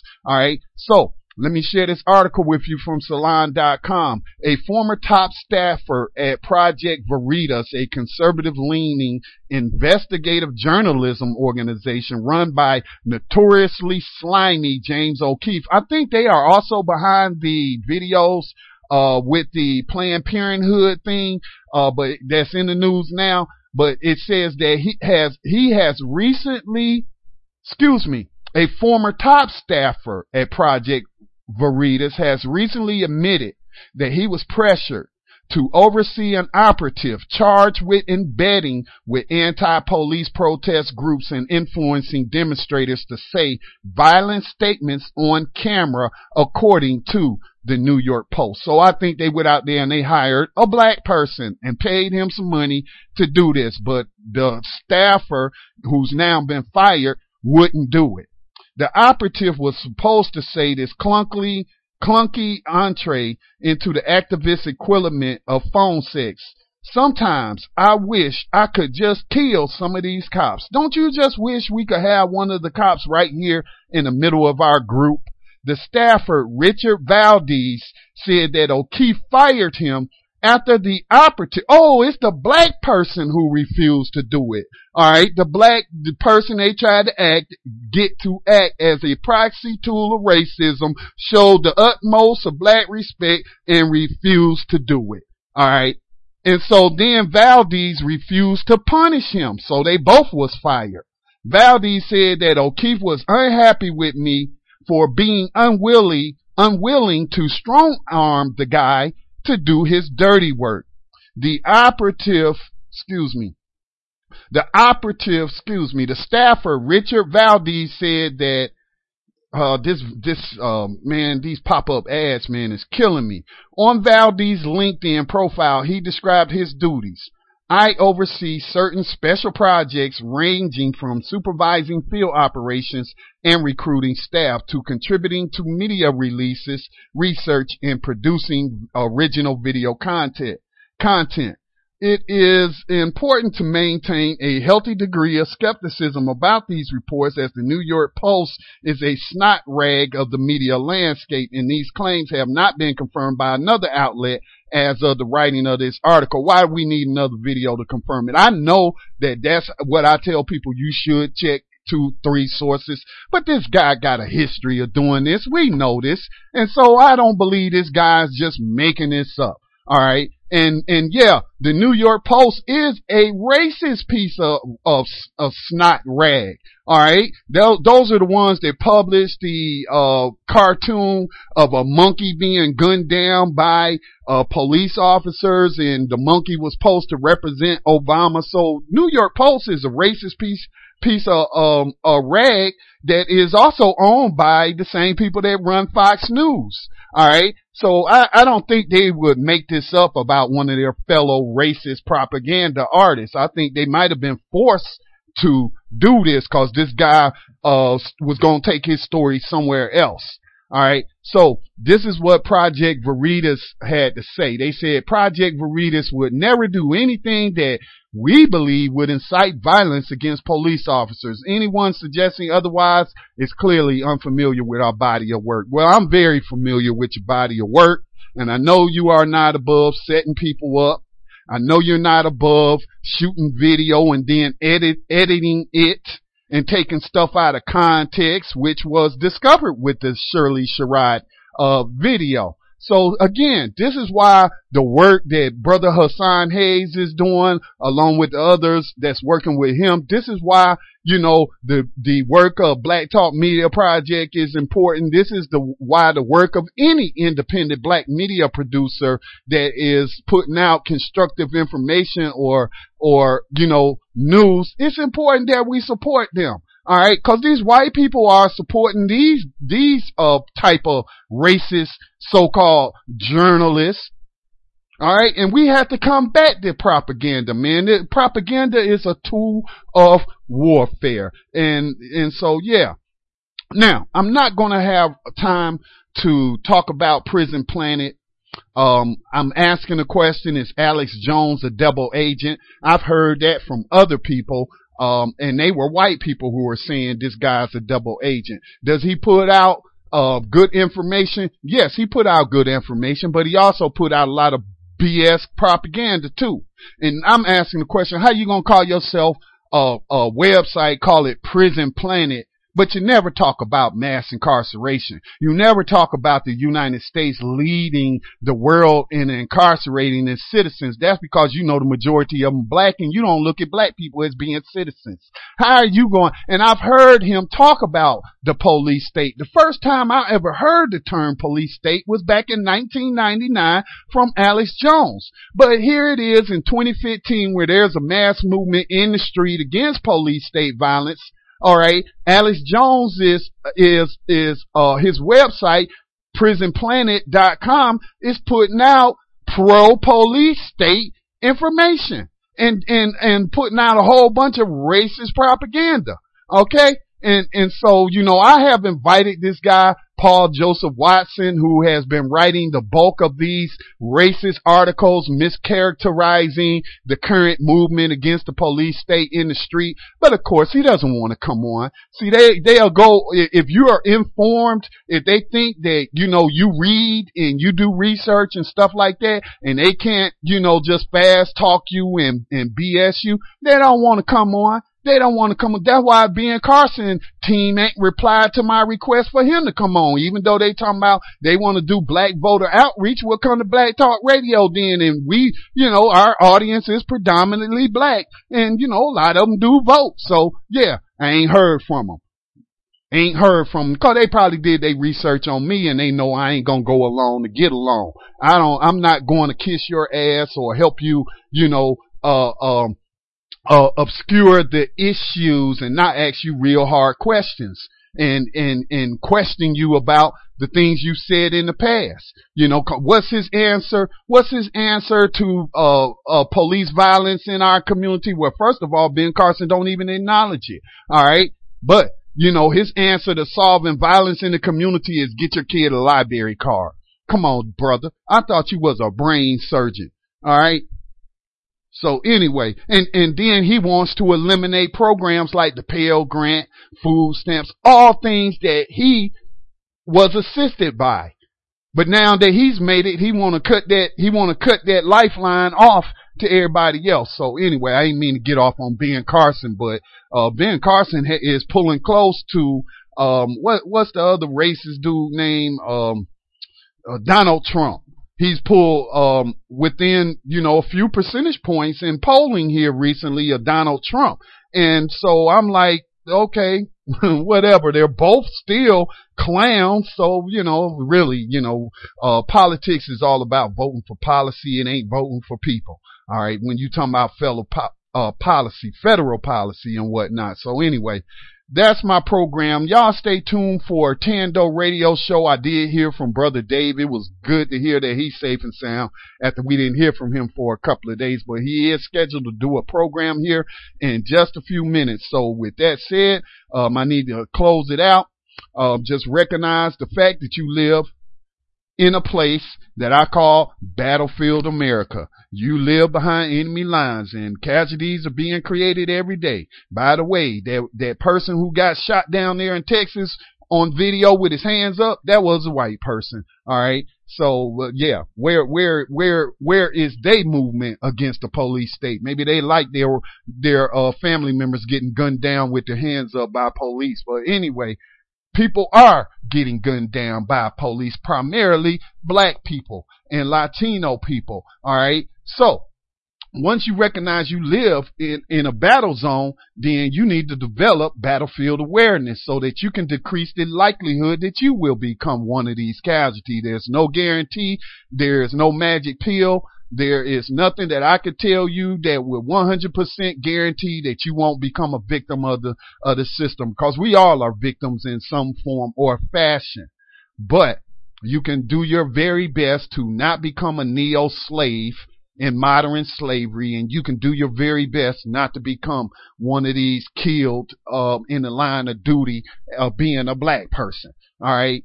So do those things, y'all. Do those things, and we hope that you will live a long and prosperous life. With that said, peace and blessings to all. Again, stay tuned for Brother Dave coming up with Tando Radio Show. I'm out. We do whatever we do to survive, bro. Drop it.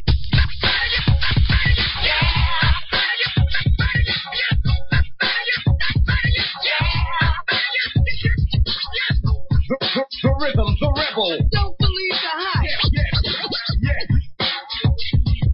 Don't know we can do this. Here we go again.